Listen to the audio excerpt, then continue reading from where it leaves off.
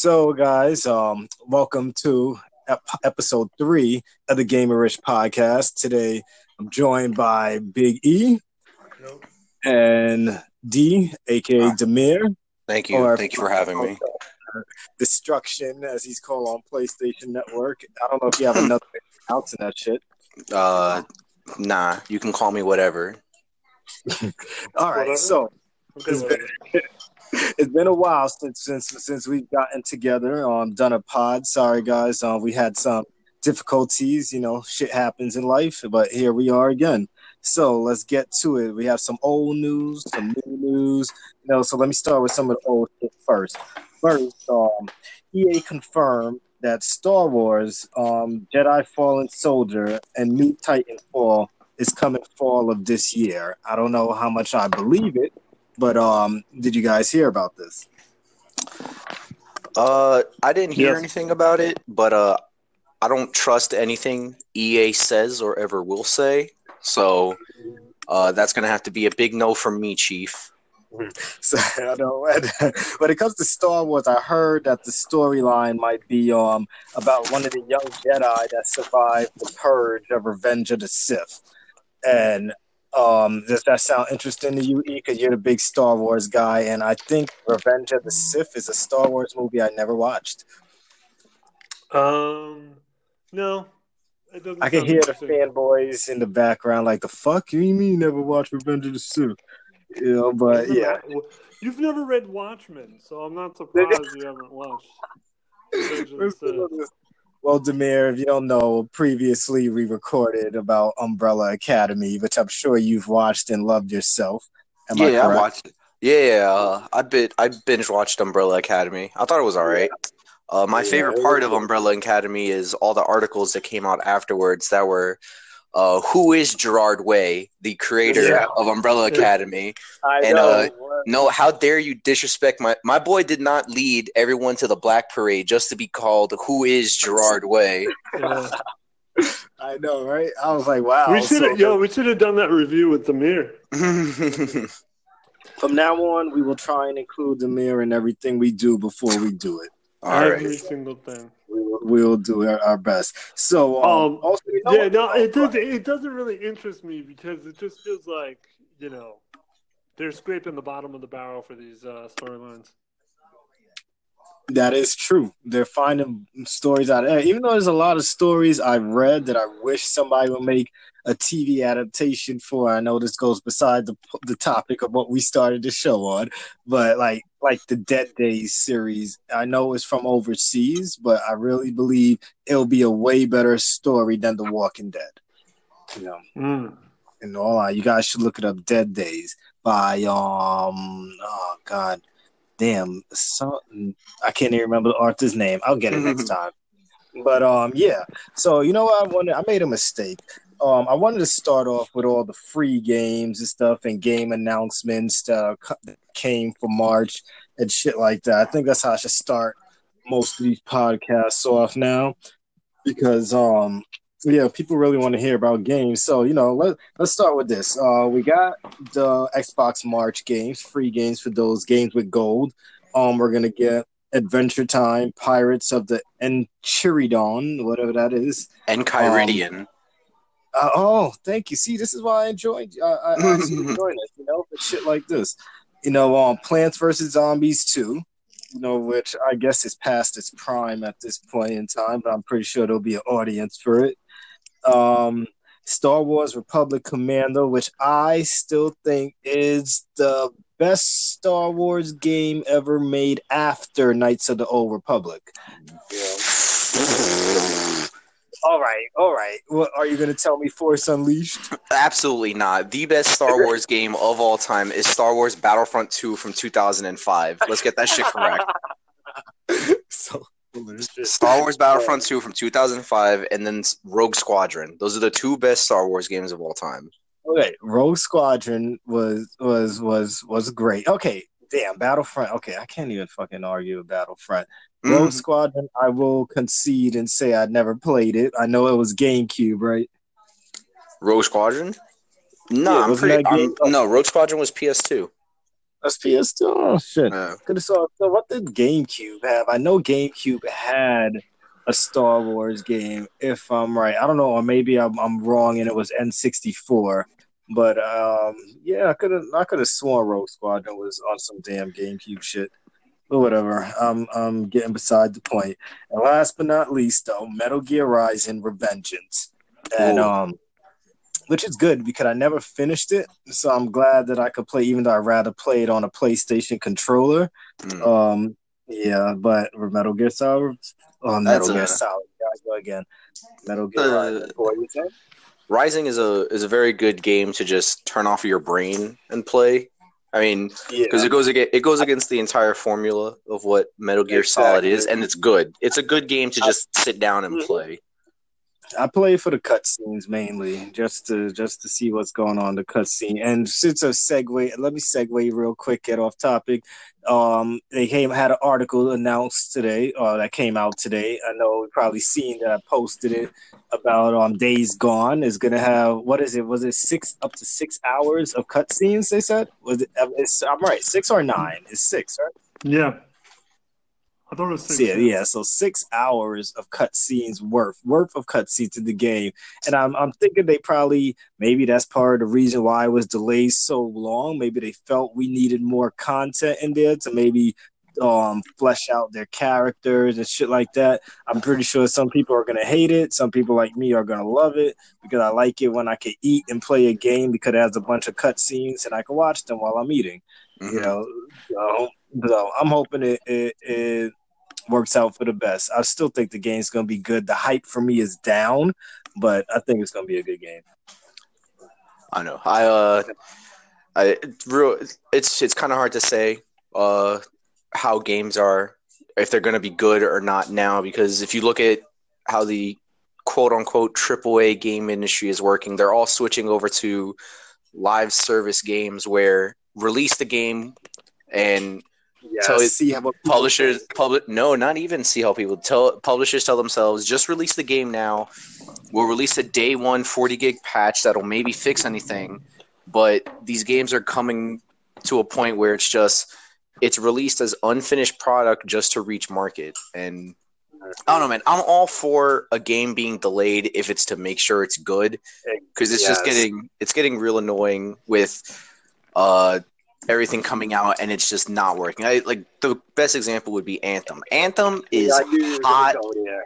garbage. That game Stop, is stop, hot stop. trash. No, How do I thought you it was going to be hot no? trash.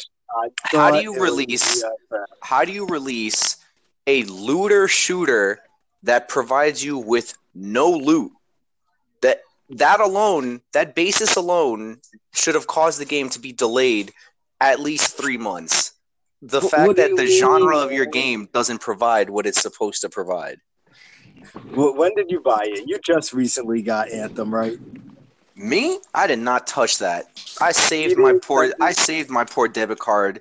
So The so where do your thoughts come from? Let me know, because if you haven't played, like I told people, you haven't played it, then you don't really know what you're talking about. uh, I understand when it comes to when it first released, and it's one of its many release dates. For those of us who had Origins and EA access, yes, the stupidest decision they made was releasing a game that wasn't finished and then telling all of us who got quote unquote early access that, hey, you guys aren't going to get the day one patch until until the rest of the world gets to play. So it left all these people out there to shit on Anthem and shit on all the bad mechanics and all the stuff. And they are patching it up too. They're fixing a lot of shit. I'm loving it. I'll tell you right straight up. I thought the game was going to be shit. Remember on the award show, I said this game was going to be shit. And then now that it's out, it started off as shit, but now I love the fuck out of this game. See, but But that's the thing though, and the whole release the game and patch everything later is solely because everyone saw how bad Destiny 2 was when it came out, and it took Destiny 2 a couple years until Forsaken King, I think it was the Forsaken whatever, that came out, and it fixed the entire game, but it took years to get there. You can't justify putting a $65 price tag on a game that has $20 worth of gameplay. You can't, and then you can't introduce your 90-day roadmap DLC to tell you, hey, if you keep playing the game, we promise you 90 days from now, when the actual full content of everything that was supposed to be in it is out, that at that point, 3 months later, your game is going to be worth the purchase that you made. You can't. It doesn't justify buying the game when it comes out and making an excuse that, oh, everything will be patched later. When you were growing up and you bought a game, it was either good or bad. It couldn't be patched. You couldn't patch a PS1 game. You couldn't patch a GameCube game. You couldn't patch a PlayStation 2 game. You bought it, and either you liked it or you hated it. You're right. It's the effect of rising times. But that's off top. That we could talk about that another day. We have a whole thing. No, we're probably gonna get back to that because it is one of the topics we're gonna talk. It's probably gonna coincide with one of the topics we're gonna talk about later on in the show. So we'll definitely get back to that. Cause I have a lot to say on that. So. But let's get back to what we were talking about, though. PlayStation free games now for the month. We're only getting 2, but it's good. Ones that people won't complain about. We're getting The Witness and Call of Duty Modern Warfare Remastered, which I'm kind of happy about that. I didn't buy it because I'm not buying this game just for multiplayer. I actually only care about the story, but I won't buy a game again just for a story that I beat already unless it's Metal Gear. And then, other than that, okay, let's get to the games that are releasing this month. Some are already out. Real quick, sorry to interrupt. I'm surprised you didn't bring the fact that there's only 2 games that are going to be on PlayStation Plus now. It's because they're stopping the free game service for the PlayStation 3 and PS Vita, which I think is fine, but I think they need to bump it up to 4 free games for the PS4 then. You think so? I think they're trying not to do that because they want more people to subscribe to PlayStation Now. I think that's probably their whole reasoning for that, if I had to guess. Probably, and it probably has to also play into the fact that I think maybe last week, Japan finally stopped production of the PS Vita, which is surprising that they kept it up that long. But for them, they care more than we did. Maybe 4 is too much, but they should at least offer 3 free games then if you're going to stop providing the free monthly games for the PS3 and the PS Vita. Mm-hmm. You're right, but I think, as long as they give us high quality game, like say if next month our 2 free games are something like, one, let's see, we get us a third party game that's good.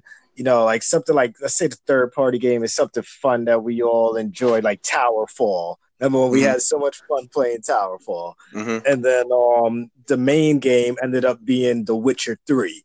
Mm-hmm. I don't think anyone's going to complain as long as the quality of game you're giving us is it's momentous, that'll make us forget that we're losing out on 2 other games. I guess, yeah. It can go either way. Yeah. But we'll see what happens. We'll see what happens in April. But with that said, Eric, you have anything to say? About the PS Now, because they are really promoting the shit out of that. Mm-hmm. And they keep adding more and more games. So that makes more sense. That makes sense what you were saying. Yeah. And shoot, damn. This is everything we're saying now kind of segues into shit I want to talk about later on. So I'm going to try and hold on to it before I get into that discussion too. But to end off what we're getting in March, let's talk about our new releases. I didn't get every single thing. I just got the games that I feel people actually care about or actually might have, good sales this month. So, 1, Kirby's Epic Yarn for the 3DS. That's last. I say that's the least biggest game coming out because that game's been out already. I believe it came out on the Switch, right? So, and we're going to get Tropico 6, MLB The Show 2019. I know that's probably going to be the only sports game you buy this year, right? Yeah, definitely. I know you love the Road to the Show mode. Do. We got something to say? No. Just. All right. We got Black Desert, which is a MMO, which is actually a re-release of a PC game on Xbox One, which I did paid for early access to already. Started playing it. It came out today.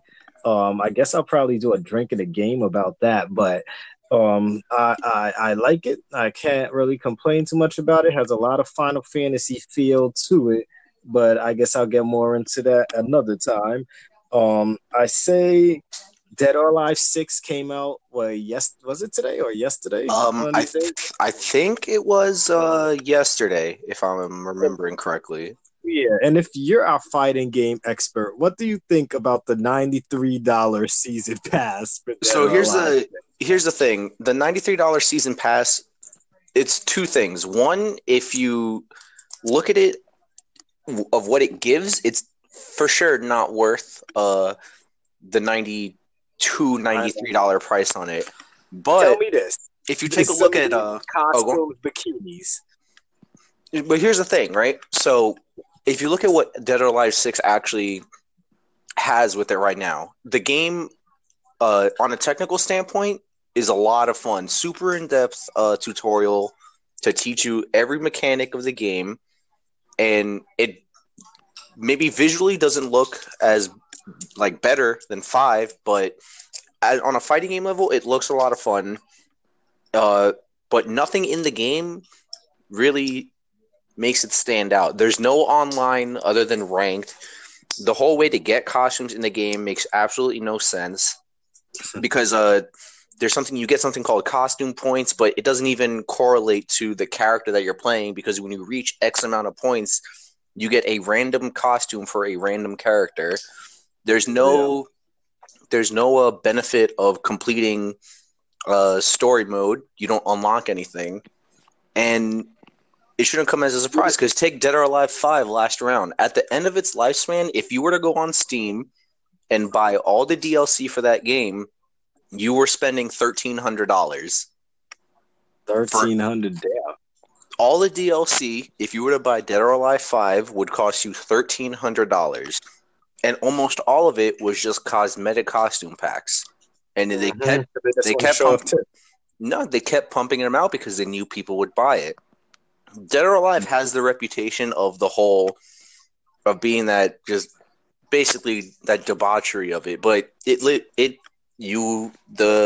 game accepts it, and that's what it is. Like if you watch the Evo stream reveal of Dead or Alive 6, it got cut short because the guy who produces the game was just showing it off, and he didn't care, and they had to apologize on stream for what was shown.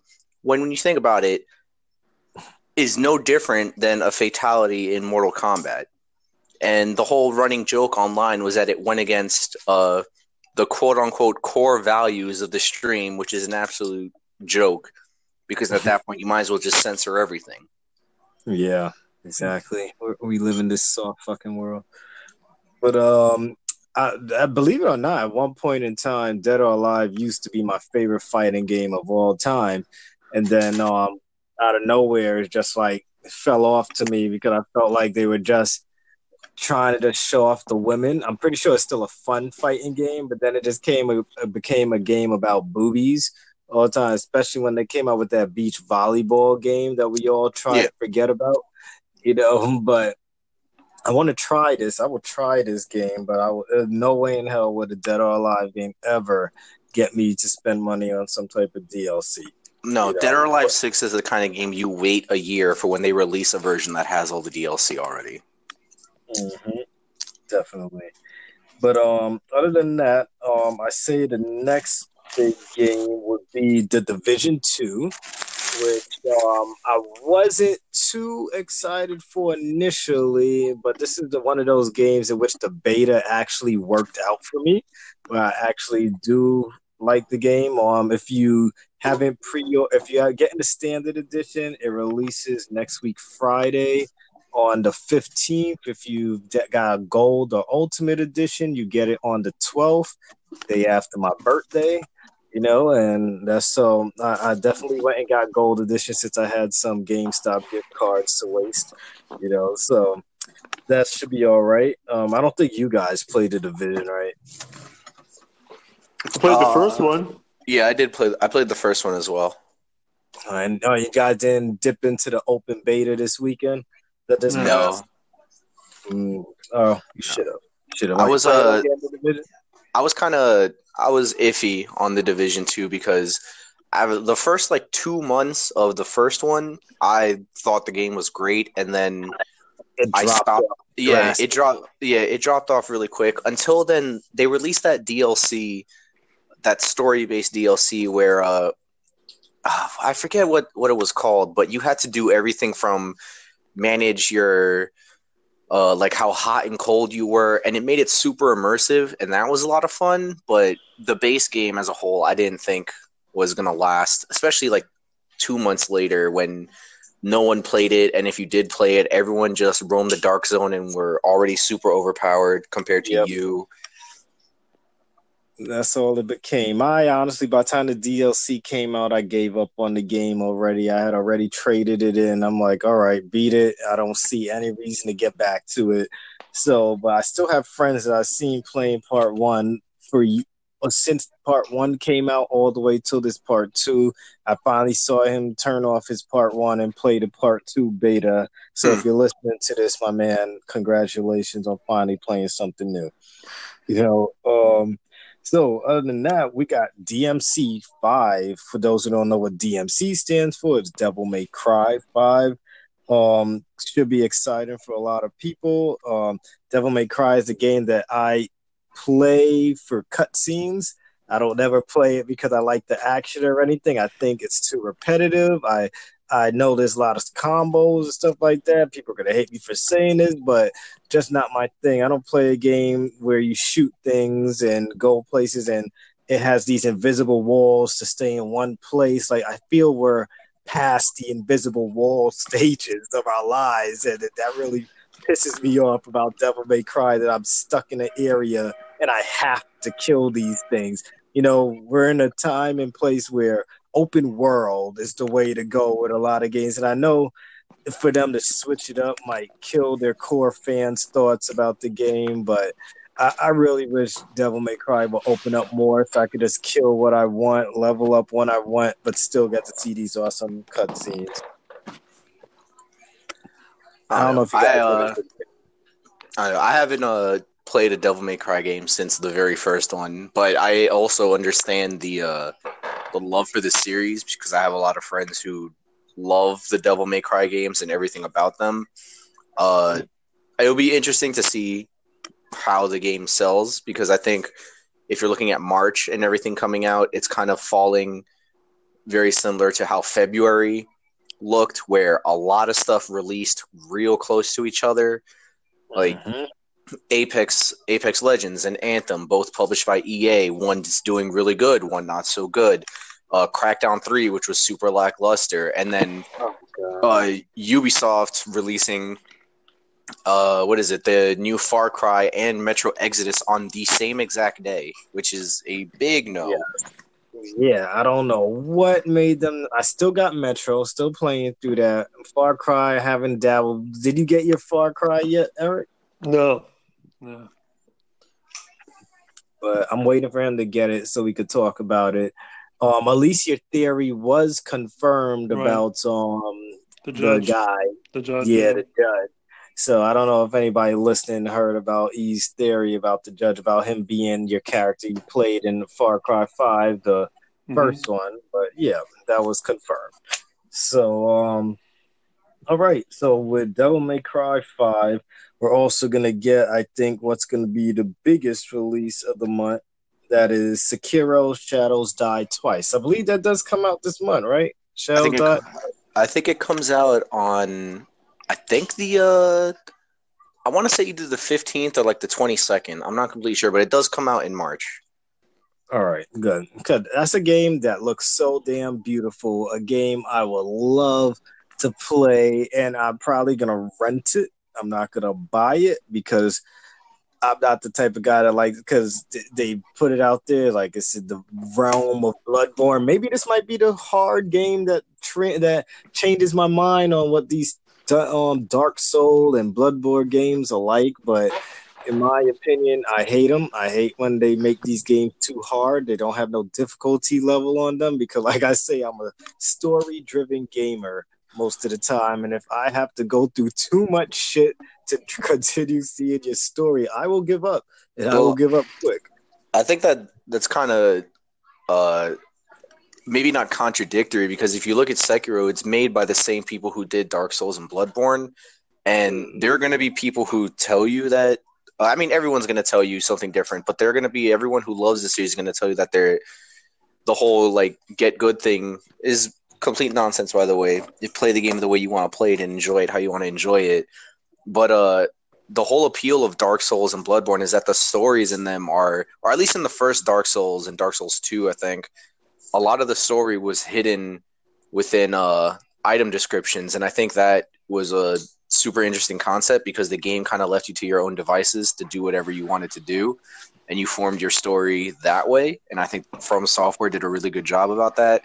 But I think it's also important to not go into Sekiro thinking that it's going to be another Dark Souls or your Samurai Bloodborne, because I think From has tried to say that they don't want people to just think that this is another Souls game or another Bloodborne, that it's something completely different, which I think can go either way, because you're either going to look at it and immediately try to make the comparison, or you kind of have to force yourself to go in with a fresh pair of eyes and hope that it's different, and hope that the switch to this kind of like action adventure with what seems to be a more fleshed out story with, I think, some cutscenes and stuff like that in there works, but it can go either way. Yeah, I feel from what I've seen so far, I want to play it. Like when it came to Dark Souls, nothing made me feel like playing that game. When it came to Bloodborne, I wanted to at least try Bloodborne out, but from the get-go, it just didn't strike my interest within the first 5 minutes, even though I hate when people give up on a game that quick. Bloodborne was the first game, I think, where it was something that everybody loved, and I just gave up on within the first 5 to 10 minutes because I'm like, this is not for me right away. And then Sekiro, like I'm looking like I love ninjas. I want my way of the samurai lifestyle, and I'm gonna try it out. I don't want to hate on it right away. I will give it a chance, but I'm just hoping that I could play a game with a beautiful story that I could see through and it not challenge me. Like, now, I don't want to say, because we do want challenge in games, but I don't want it to stop me from having fun, like intentionally tell me like, hey, you're never going to make it past this part unless you keep grinding and grinding and grinding, and I have too many games to play to keep grinding and grinding unless I'm playing Anthem right now, so yeah, and that's like our games for March, the releases that we're going to get. So, with that said, there's also rumors, though, about Take-Two Interactive and 2K working on an unannounced project. A lot of time, I was going to say, like, it could be, we're already seeing all the rumors about freaking Borderlands 3, so I guess it's safe to assume that Borderlands 3 is the next game that we're more than likely getting.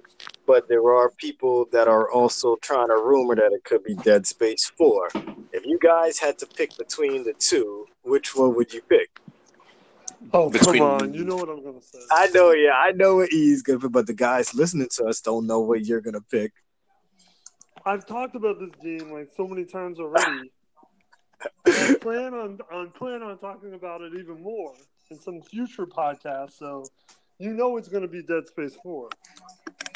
All right. And what about you, D? Nah, if I had to pick between a new Borderlands and a new Dead Space, I have to go a new Borderlands. Dead Space, I don't think can make a comeback. That's why you're dead to me. Dead Space. I don't think Dead Space can come back and be the same game that the first and the second one were.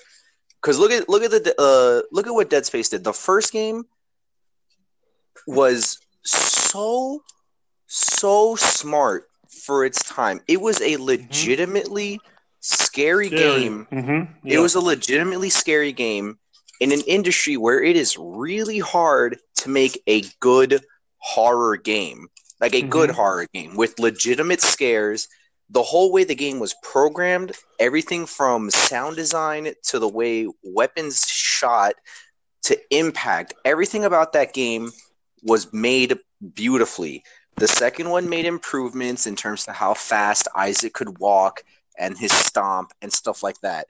But Dead Space, even if you can find videos everywhere and articles about it, the only way that Dead Space 3 was going to succeed, and you can read it, is they were saying that it needed to sell 5 million copies.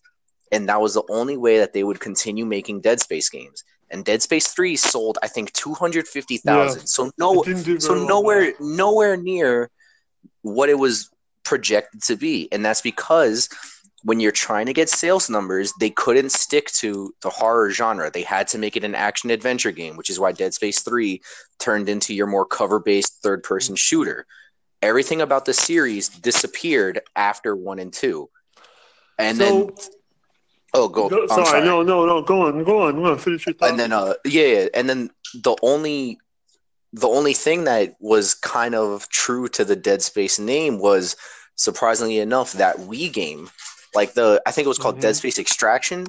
That game on the Wii was really good, and it was a Dead Space game. And it's so hard. It's so weird to think that the last good Dead Space game was released on the Nintendo Wii of all consoles. But I don't think, if it is a new Dead Space, I don't think that they either need to, it has to be a brand new story. It can't be, it can't be a retelling of the first one, because that would just that would even make it even worse. Right. It has to be something new. It's not obviously not going to be, if it's Dead Space, it's not a new IP, but they have to do something to bring it back to what it originally was. Okay, but, I agree. Yeah. Oh no, I'm basically finished. So recently, I've talked this with Andre before on a podcast. Recently, I just played all 3 games, essentially in a row. It took me over a month to do it, but I played the first one, second one, third one in a row. So it was really neat because it was like a fresh take on the games, just back to back to back. And 3, I mean. I always felt the second one was the better of the 3 because it really improved on the story. The 2 was when Isaac started speaking, because he didn't speak in the first one, and they really fleshed out his character a lot more. And it just really was, like you said, it was definitely a scarier movie, game out of the whole series. And then 3 just like took a weird turn. Like you said, they changed it to an action adventure. So do you think that they changed it into an action adventure because they thought that they would sell more copies that way? It's going to sound very, I guess the best way to put it, it's going to sound very conceited to say this, but that's exactly the reason they switched the whole series to an action adventure. It was to make sales numbers, and they did that, and that's why that 5 million units sold was put as the ultimatum for Dead Space 3. Because you think about it, if you look at the horror genre as a whole, right? What's the one game that everyone always points to? It's Resident Evil 4. It's Resident Evil 4 was which is what brought back the interest in the horror genre. Right. And Dead Space and Visceral Games, and Dead Space and Visceral Games was able to ride that and create Dead Space, and then create Dead Space 2. But at that point, people lose interest in horror real quickly, because would you rather spend 6 hours, let's say, slowly pacing through a ship or anything and getting your occasional jump scare, or trying to tell this very immersive story? Or are you going to try to keep your attention with the flashing lights, the bullets, the explosions, everything else? So that's why they went with the action adventure genre with 3, and that's why it failed, because you try to appeal to your core fan base, but by doing so, you either have to stick to your guns or go with something new. And they went with something new, and it didn't work, and unfortunately that was the end of Dead Space and Visceral. Well, the problem I have with that is, and I'm not saying you're wrong, but Dead Space 2 did so well that it's weird that they would want to do something completely different to try to be better than sell better than 2. To add to what Demir's saying, because remember after Resident Evil 4, 5 and 6 completely became a action game, and they had the co-op in it. It flipped the script. Yeah. No, I understand. I understand what you're saying, but the thing is you do that. You change the genre. No, but I'm going to be on your side at the end of this too. I'm getting to your point as well. So they changed 5 into an action game. We got the co-op, but then 6 turned it into an action drama. Like this, when I played Resident Evil 6, I said, this is not fucking Resident Evil anymore. And I think the core fans of Dead Space were like, by 3, okay, this is not fucking Dead Space anymore. And we had the co-op in it, which completely killed the scariness of Dead Space, because I remember when me and you were playing, I was telling you like, oh man, I probably wouldn't even play this shit if it wasn't co-op, because I wasn't scared anymore. And I remember telling you all the time, I was not scared anymore because it was a co-op game. And that's actually the perfect example. Like bringing up Resident Evil is the perfect example, because you look at 4 and then 5. What do people remember that for? They remember it for Chris Redfield punching a boulder. 6 was all about these 3 different stories that you told in terms of the I think it was Claire and whoever, Chris and whoever, and then like Wesker's son and the girl from Resident Evil 2 that you save when you play Claire's story. But then look what happened. They both were, I guess you can call them, they were cult successes, because there are people who legitimately love those games for the over-the-top cutscenes and the set pieces. But then what did they do? They went back to what made Resident Evil, and 7 is amazing. Resident Evil 7 is a great game. And that's the point I'm trying to make, where the only way a new Dead Space, in my opinion, is going to work is if they go back to what made Dead Space 1 and 2 so good. Right, and you're right. That's what they would have to do, and I think that's what they could do. But you're making the point of Resident Evil is that Resident Evil there were just so many Resident Evil games, and it oversaturated everything, that they peeled it back and they kind of stripped it down and they made it a little bit different. And that's why you would change a game in a franchise. But Dead Space never got to that point. It was like 2 was really good, and then they changed it. Like, you usually change a genre for a series if the games don't do well. You know what I mean? Like you said, there were so many different Resident Evil games, and then it just got ridiculous, and then they had to pull it back. Dead Space never got to that point. They never. No. Oh, go. I'm sorry. Continue. No, that was it. Oh, I think here's the thing, right? So you're clear. Like Dre, I'm pretty sure also really loves the Dead Space games. I like them. And you are obviously a big fan of them, right? Yeah. Mm-hmm. So here's the thing. So you take Dead Space and what it is, and at its core, it was I guess you can call it a survival horror game. You played this guy, Isaac, and you take the first one, and the whole game takes place I think it's called the Ishimura, the ship that he's on. Mm-hmm. Mm-hmm. And the best part about that game is that since Isaac was a silent protagonist, you were able to self-insert yourself into that character. Yeah. And it wasn't no longer Isaac Clarke on the ship. It was Dre. It was Eric. It was Demir. It was you on that ship trying to survive.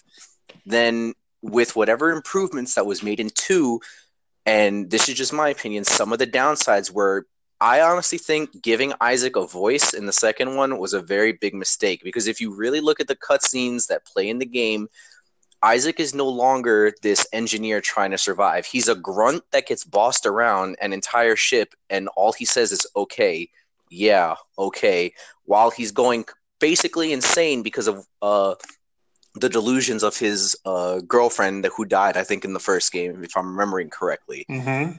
Then if you look at reviews of the game. First one, critically acclaimed, really great. Second one, if you look on an average Metascore or anything, where if it's 1 to 10, 1 out of 100, it lands somewhere around 70 to 80. So it doesn't get the same score that the original Dead Space does, but it's not exactly a flop. It's kind of in that average rating that games at the time were getting that were good enough to be a sequel, but does it necessarily warrant a third game being made? And when you get that score of like 80, 85 maybe, people are going to expect a third one. And when you expect a third one, then you have to include more stuff to then become more innovative. And how much more can you add to the survival horror genre before it becomes stale and you become desensitized to it? Which is why I think that they went with the action adventure, because at that point you can play with your big set pieces and your eye-catching anything. But for Dead Space, it didn't work. So when you try to, if they want to go back to the series, you really kind of have to take a step back, and you might have to start a completely clean slate and really go, this is what worked for the first Dead Space. Let's find out why. And you take every factor as to why it worked, and you try to now do that for this generation of consoles where you're oversaturated with everything has to have a battle royale mode. Everything has to have multiplayer. Copycat League now, man. It's a copycat league. So and if they decide to do it, I really think they need to bring back Visceral Games, especially the guy who worked on the first and second one, because I don't think any other studio could handle it.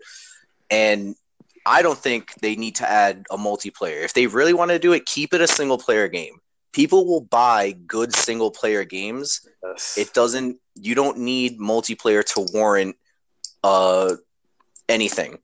If a game has good story, if a game has good single-player, people will buy it and people will enjoy it. But I really think if they do bring it back out, it's going to be a remaster. I don't see them bringing out a direct sequel without seeing how well people clamor to the remaster. Oh, if they do a remaster, I think that would be just remake the very first game in 4K, Ultra HD, whatever you want to do to make it look good. Just remaster the first game, put it at $40, and it'll fly off the shelves. Yep. Hey, one last thing. The first game, Metacritic, 89 out of 100 for Xbox, 88 out of 100 for PS3. And the second game was 89% for PS3 and 89%. Oh, I'm sorry. Metacritic was 90 out of 100 for 360 and 89 out of 100 for PS3. Okay, so I got my numbers wrong. But yeah, then you see when you get those high ratings, it's going to warrant getting another game in the series. And unfortunately, it didn't work out for Dead Space because they switched what made them good. Mm-hmm. But the numbers don't lie. Like, they don't in the end. All right. Now that we got that all out the system, in other news, this ain't nothing much. Rainbow Six about to release their next season. They're gonna have some new operators. This is their year 4 lineup, I believe. Of stuff. So look out for that. I'm not trying to save some time. I'm not even gonna go through all of that shit. Another big topic I would say is in Pennsylvania, I'm sure you guys heard, a violent video game tax has been proposed, in which instead of paying the regular 8.5% we pay on games, I think they said it was going to be a 20% tax for violent video games, anything rated M and up, as if anything really goes higher than M. But what do you guys think about that? Eric, you can go first because I feel like I'm going to talk about that for a good amount. That's bullshit. Done. Yeah, this is the dumbest thing. The whole argument for violent video games has existed since the whole reason that they created the ESRB rating system. The violent video game argument is the dumbest thing one of the dumbest things that has to do with the industry as a whole. It's ridiculous. Yeah, I know. It's crazy how much we have to watch. We have to see articles about how scientists prove that games have no effect on how people think, or they don't breed serial killers when there's millions of us that play fucking video games a day. Then don't you Mm-hmm. think there'd be millions of killers out there right now? Like, imagine if Mm-hmm. all of us banded together and said, "Let's just play Grand Theft Auto on the street." Like, we would have no world right now. It Listen, would be man. chaos. Listen, man. Gamers are the most oppressed society in all of the world. I don't know what you're talking about. We all need to rise up and just take over. One day, maybe. One day. We're taking all the women now. Women love gamers nowadays. We're the future. So, okay, so now that we got that out the way, I'm glad to give this little tidbit here about the next Call of Duty this year. We're supposed to get a campaign, which to me, Call of Duty has the best campaigns between that and Battlefield. Like I said all the time, I've been so disappointed with Black Ops 4 because yes, Blackout was good, but didn't hold my peak. Well, it didn't hold my interest, I should say. And I really just basically gave that game away. So, glad that Call of Duty will be getting campaigns returning to it. Um, Next up, I know we've been getting a lot of talk about Microsoft and them trying to expand their horizons lately. And so they're talking about the Xbox Game Pass app coming to Switch. And Phil Spencer mentioned a recent article that he would like to have it everywhere, which most people are hinting. Of course, he's talking about getting it on the Xbox. I mean, not Xbox, the PlayStation, which many know more than likely Sony will be the biggest pushers of this not to come on this system. Plus, they got PlayStation Now. How would it make them look if they have more subscribers to Xbox Game Pass on their system than they do for their own fucking games? But what do you think if the Xbox was to actually get the fucking Game Pass on the Switch? Just how crazy would this be? Um, I, to, honestly, there's no reason why something like that should be like scoffed at because there's Exactly. everything nowadays should be. There's no reason crossplay should not be a thing already. And I mean, you mentioned it. The biggest deterrent to it is probably Sony, which I don't understand why. Everything should be crossplay. There's really no reason. It's weird to think that one of the few games that pops into my head that actually has crossplay is Street Fighter V because I know you can play on PS4 but play people who play on the PC. But there's no reason why every game that comes out shouldn't have some form of crossplay in it. It just makes more sense to do it that way. And more people buying the game if they know that they could still play with their friends on Xbox or Switch Exactly. or the PC. I don't know why Xbox is looking at this smart, especially I think from what we're hearing, the rumors at E3, they're going to have like two consoles, presumably, and one of them is going to be about getting things digitally.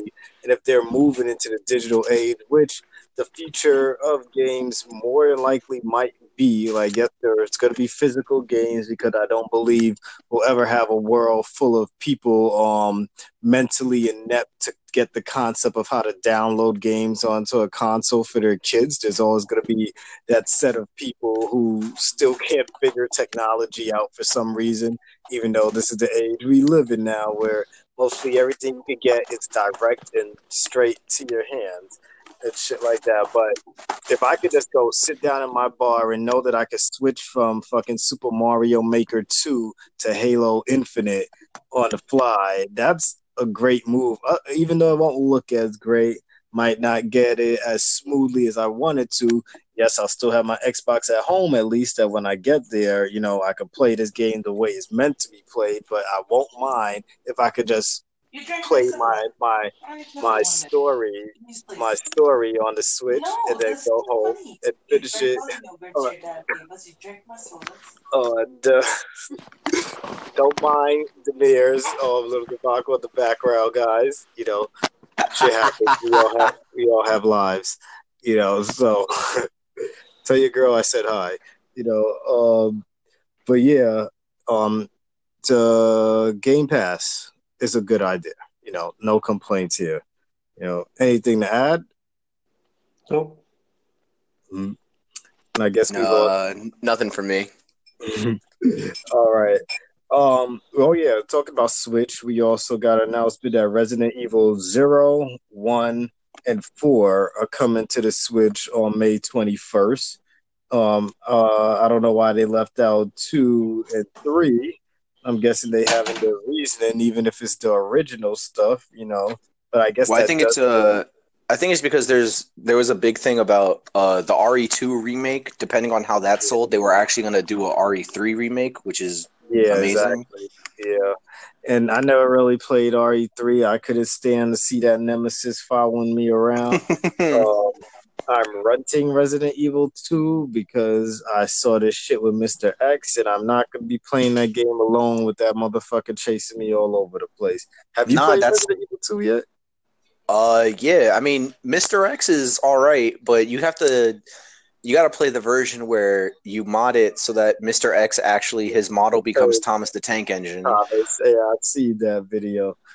I would Yeah. rather that, even though that would be creepy in a dark hallway, if he's just sitting there, fucking train is at the end of the hallway, ready to just freaking ram over you. That would be insane. Yeah. So with all that said, I wanted to, before we end the podcast, I had like 2 things I wanted us to discuss. One, the first thing, Microsoft, like I said, they claim they're going big at E3 this year.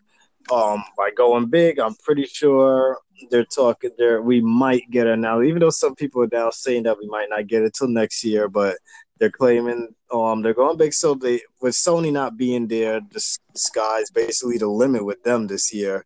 So what would you want from Microsoft to announce this year? What do you expect and what do you want? I'll get from each of you. So started with E. I have no idea. I really don't have an answer for this question. Because what did you expect? What was that? No, I was just to say one of your Demirs. Maybe I could add to it. Oh, all right. What do I expect that they'll announce? If they do announce anything, it'll probably be. I expect them to announce a new console because of the whole rumors of the PS5 trademark coming out and everything that might be happening with that system. Hypothetically, that's the one thing that I think I would expect an announcement from. What I want from Microsoft, I honestly can't say, and it's not that being a fanboy or anything. It's like I really don't know what Microsoft could do to really like impress me, I guess would be the best way of putting it. Because every Microsoft press conference I ever saw always whittles down to, at least from what I see, is here's the new FIFA, here's the new Madden, here's a model of a race car because we're releasing new Forza game. I don't know what Microsoft as a whole could do to really kind of like impress me, because it hasn't happened in the past, and I don't think it'll happen recently, unless if they announce a new system and they go, hey, literally every game you own from the original Xbox on, you can play on this, then I'll be like, that would probably pique my interest, because then that would really put everything into gear of, all right, are we bringing backwards compatibility back? That would be the only thing, I guess. I'm pretty sure like the next gen systems are gonna have, like, if it's not, well, PlayStation Now will more than likely continue on the PS5 for you to get your PlayStation 1, 2, and 4 games on it. I'm pretty sure Xbox is gonna expand that library of Xbox One and 360 games. I'm pretty sure that is coming. My old thing is, like, I know a lot of people talk about backwards compatibility. I know this goes away from what I said we're supposed to be answering right now, but I want to talk about that real quick, because my issue with this whole backwards compatibility, people bitch and moan about it with every console that come out. Yes, You want to be able to play some of your old games. You tell yourself, "Oh, I want to go play some of these old games I never finished." Blah blah blah, lump of shit to me, because I listened to a bunch of my friends talk about it doesn't have backwards compatibility, and then then they get these consoles, and we got all this backwards compatibility. You got Game Pass that has all this stuff on there. You got the PlayStation whatever the fuck we just said, PlayStation Now, that has all the stuff on there that you want to play. You had the PS3, the original one that first came out, and you were able to, even Xbox Now, you can put your 360 disc in there and play. But do I ever see more than one person on my fucking friends list ever playing nothing more than a game that came out in the last year or so? No, I never see anyone back on their 360 game. We have all this new shit coming out. People talk about wanting to play their old shit. I never see not one of my fucking friends playing an old game. And when I do see one of my friends playing an old game, yes, Eric, you have your days where you do play some of the older games, but I feel you have more of a reasoning too, because you don't really get into most of the shit that's coming out nowadays. True. But I see my friends and the ones that are playing an old game, I already know at times they don't have the means really to buy a new game, and then they wait for it to get pre-order or be a few years older before they go and buy it. I can understand them. But those of us who do have the means to buy the new games that come out, to play all of this shit, even the ones that bitched and moaned, because I have bunch of friends that bitched and moaned about this backwards compatibility, and I don't see any of them playing any old games now. I just hear people talk, and to me, this is where this whole copycat mentality pisses me off. Like, I just want people to be fucking individuals for once, because I feel everyone talks about this shit, but they talk about it because they heard the person next to them talk about it. The person next to them yap the loudest. And to me, in this world we live in now, it's the group of people that bark the loudest are the ones that everyone is going to follow at the moment. So with everyone bitching about backwards compatibility, they're all like, "Oh, we got to make sure we have backwards compatibility." But then when backward compatibility comes out, no one gives a shit about it. Like, you just want to say that you have it. You just want to say that you fucking have it. That's my whole concept. And like, someone, if you're hearing this and you're hating what I say, please go on our forum on Facebook. Please send us an email. Send me fucking 3 games in the last 3 years that you've played all over again that came out in like 8 to 10 years back in the day. Please send me 3 games and show me proof. If you could send me a picture, a proof of a trophy or something of you getting in that game, please do. Because no one really goes back and plays their old games like that. No one really does. Maybe 10% of people, but out of the 100% that bitches about it, only 10% actually go back and play their old games, And most of the time is because they don't have the means to buy the newer games for the prices that they're set at the time. But that's just my opinion. You know me when I get heated. Real emotional about that. It's acting like, it almost sounds like backwards compatibility killed your family. Like, Jesus. It's not that it killed the family. It's just that I hate seeing people bitch and moan about something that they don't really want. They just saying it because it's the thing that people are talking about the most. Why don't you talk about, hey, how about, hey, next gen, you think we could get the graphics the way that PC has them? Or, hey, maybe are we going to be able to upgrade our graphic chips the way we're able to on PC to make sure the future games that come out look even better and things like that? Or are we going to have continued support for our games more than you guys do? Or can we get rid of patches? Why don't we talk about the important stuff that affects our games of today and stop worrying about the games of yesterday? Because the more they see games of yesterday, then not only will we not get sequels, we'll just continue to keep getting remasters all the time. Because and if you cared so much about the past, we wouldn't need remasters, because you wanted to play it on backwards compatibility. So yeah, that's all I have to say about it. Damn, that's crazy. That's crazy because so Eric, what do you need from Microsoft, right? What are you looking for?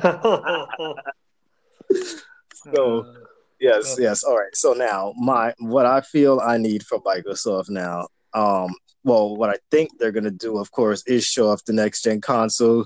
Yes, they're gonna show off another fucking Forza. They're gonna show off Gears of War 5, and they're gonna hope that more people subscribe to the. I think this is a year of next gen and Game Pass. I think they're gonna do something crazy to push that Game Pass, and I think they're gonna really, because even an article came out today that Game Pass on the Switch could be years away, but I think they might really push for Nintendo to get them that Game Pass on the Switch by E3. So that way, like, imagine if that shit shadow drops on E3, and I know they're like, you could get Game Pass on your Switch right now. How much people would subscribe to that shit? You know, a lot of people would subscribe, and it's all about the money. You follow the money. So whatever's going to make them the most money, they're going to do. I also think they're going to announce that Halo Infinite is going to be on next-gen consoles, even though they promised us that it was going to be on the current gen, but shit changes, and whoever's at the top of the chain is going to want more money, which means put it on Halo and the best way, showing it off in the best way possible, which will be showing off Halo on the next gen. And if we're lucky, we'll get to see some more of the next Elder Scrolls. Yeah. Yes. Sorry for going a little dark there, guys, but Dre has those moments, and I didn't even drink, So, other than that, so instead of Microsoft, so the final topic before we sign off, I want to talk about. So recently, we've had these betas for Anthem and Division 2. The Anthem one didn't go as expected. Yes, as you spoke about earlier, it was hated on. And then you spoke about how they gave us this all 90-day layout of what they're going to do next for the game and all that, even though a lot of people haven't even beat the game yet, but there's already this plan out. Also, the Division 2 did this. They have a beta out. In the beta, not only were you able to play a few missions from the main story, but they let you play some of the end game before you even beat the game. And I'm not feeling this thing that's happening right now. Division 2 has also laid out their plans for their future DLC and stuff. Albeit, I know they're doing this shit because they want people to have a reason to tell you guys that, hey, we're making sure you guys have a reason to keep playing and keep coming back to the game. But at the same time, you're ruining it. You're for those of us who love story, to me, you're ruining the end game. I don't want to know. I want to know, okay, tell me there's an end game. You could tell me that there's stuff coming out that's going to keep us playing, but don't show that shit to me in your damn beta phases. Don't show it to me before the game comes out, because if I play it now and say I don't like it, then what's the point of me even getting the game then? Because you already showed me the ending. I know what's coming next. There's no surprise to any of this stuff. So I want to get you guys' thoughts about, how do you feel about end game content for video games being shown off before the games even release? Whoever wants to go first. Tamir? All right. Well, I mean, I said it earlier. Games, and if you take betas like Anthem and The Division, whatever they want to do in the beta is what's going to happen. Like, that can't change. The issue comes when, and you said it perfectly, Dre. When you release a beta and when you release your quote unquote final product and it doesn't work, then that's the problem. I could honestly care, and this is where people are going to have their different opinions on how they play their games, how they enjoy their games. I could care less what you put in a beta, as long as if something doesn't work in the beta, just make sure it's not in your final release. And the idea that you have to put a beta out and, hey, you can experience a couple missions. Look at all these abilities that you're going to be able to unlock in the actual game. Check out this huge open world, or semi-linear, linear, whatever you want to call it. And then to release the game and say, hey, remember all that stuff in the beta? Well, that's actually going to be 45 days from now when we start releasing some DLC. It's not acceptable. It's not something that should be allowed, and unfortunately, it's allowed. No one is doing anything about it. You shouldn't have to buy a $65 game and then wait 90 days to get your actual game. And the perfect example of this is it's all becoming live service games where just push it out, we'll patch it later. Push it out, we'll patch it later. The best example of this would be recently how horrible Fallout 76 was. And just look at everything that's been happening since that game's release. Bethesda banned the one guy who was thoroughly enjoying the game. He had 900 hours logged into the game, and they banned him. They banned him, and he has no way of playing the game again. They took the one guy who somehow was able to find 900 hours worth of fun in that garbage dog shit game and said, you know what? You're not allowed to play anymore. And then 2 weeks later, Bethesda released the 90-day roadmap of all the DLC that will be coming out. Some of it aesthetic, some of it story, some of it this, some of it that. But it doesn't excuse the fact that it's horseshit. And Anthem's going to go through the same thing. I'm calling it the Division 2 is going to go through the same thing.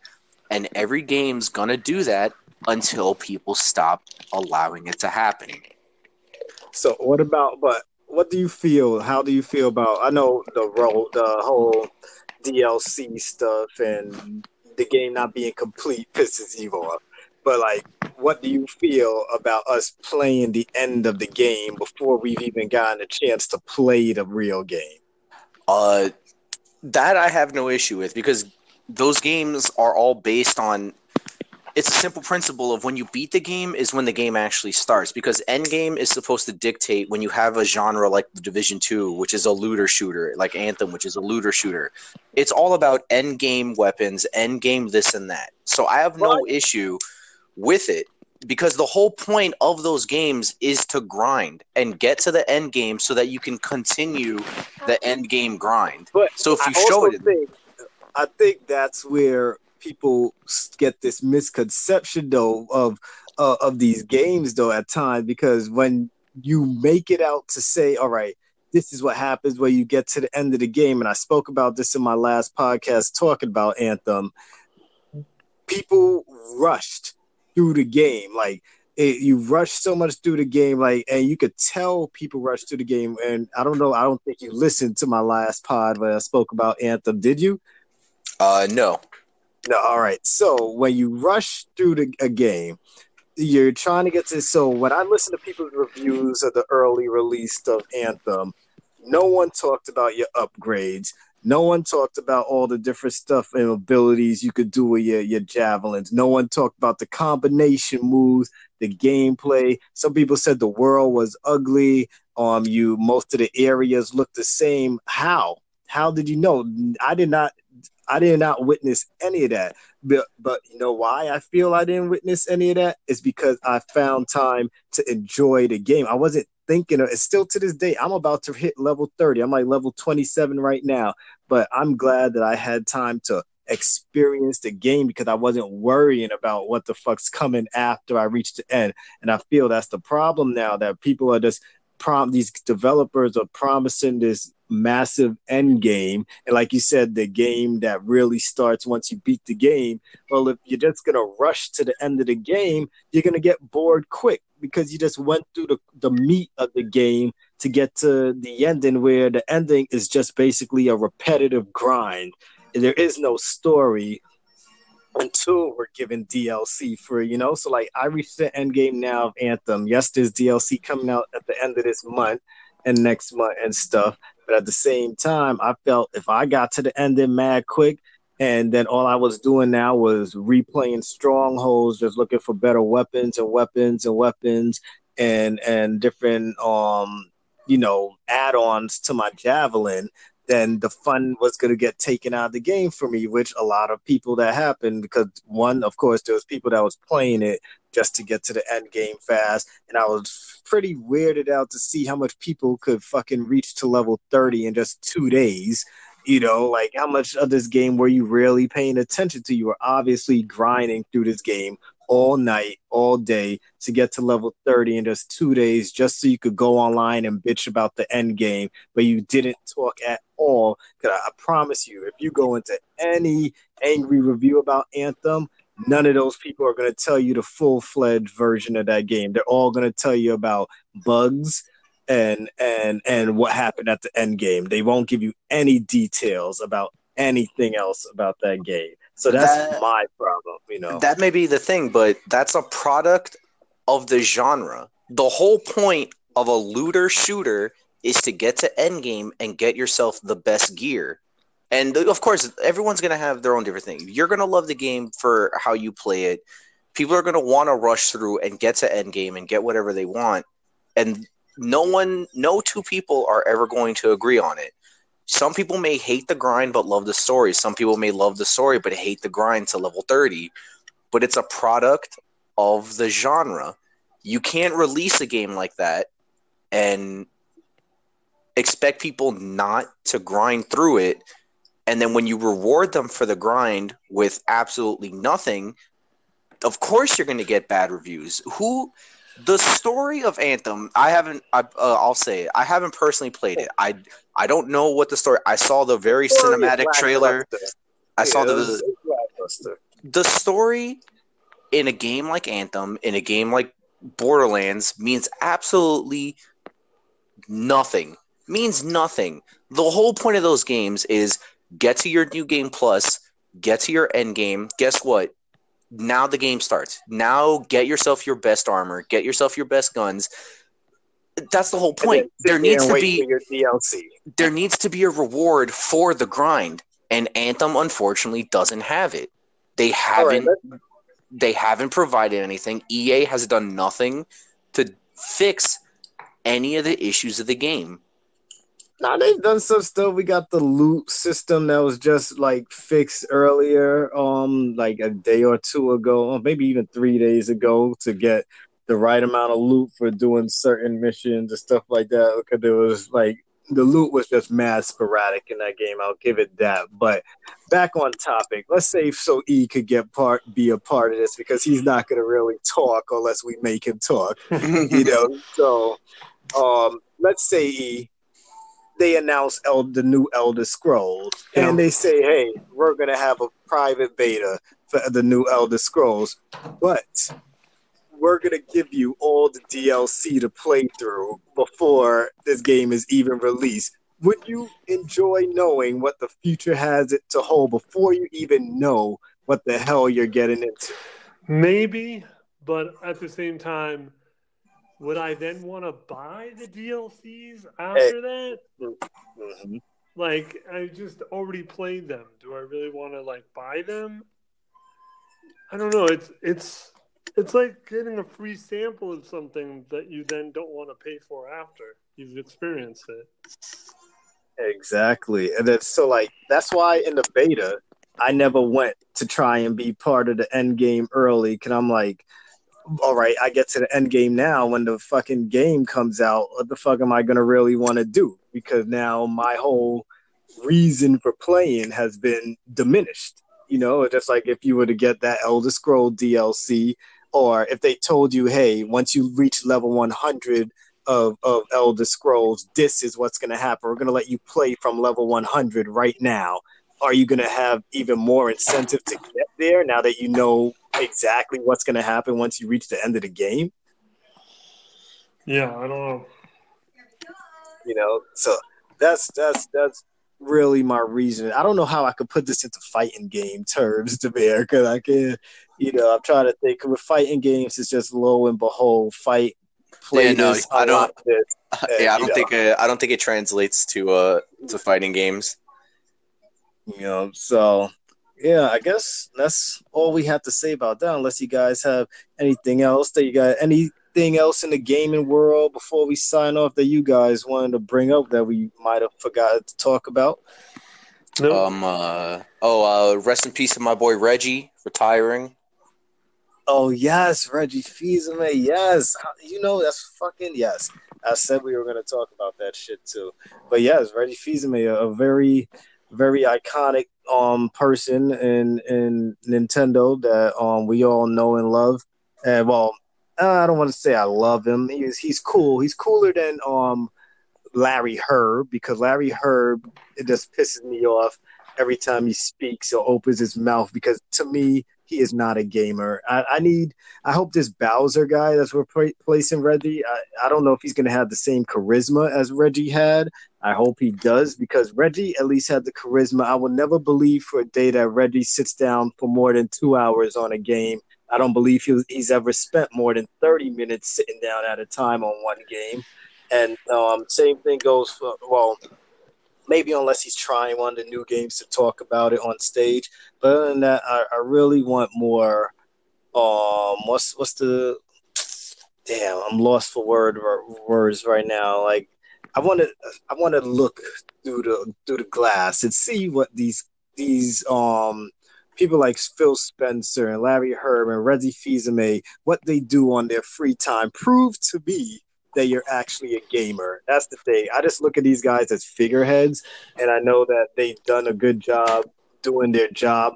But for once, like, I need someone out there that makes me feel like he's actually a legit gamer. If could I have a feeling if we were to sit down at a table with Larry Herb, Reggie, Phil Spencer, and just talk about three random games that maybe only a few of us played, and they're exclusive to each of their system. I bet you they can't even tell us half of it. You know, I don't know. you know. Real quick, I think his name is Doug Bowser. I don't think he needs to come in and try to be another Reggie, because you can't really replace that kind of Reggie thing. And I think you can't really there's that whole mentality of like these guys who are these figureheads of presidents of CEOs, presidents like Reggie and all them, that the belief that they have to be a gamer to understand what it's like. And I don't think they necessarily have to. I think they have to have like the saying goes, like, have your ear to the ground and know what your fans want and what they're saying. And I think Reggie personally did a very good job at that.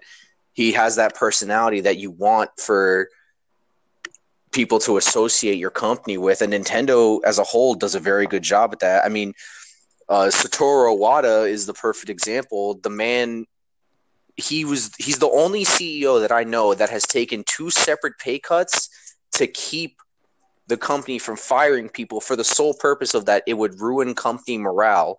And that's the kind of person that you want. And Nintendo is very good at that. Sony and Microsoft, no. But Nintendo losing Reggie, I think hurts, but I also think is not necessarily a bad thing. But I don't know. I think Doug Bowser will do a great job. He seems like a very smart person, and I think it's just funny that Reggie's leaving the company in the hands of Bowser. I think that's the joke that's been going on all over since that video came out of him announcing his retirement.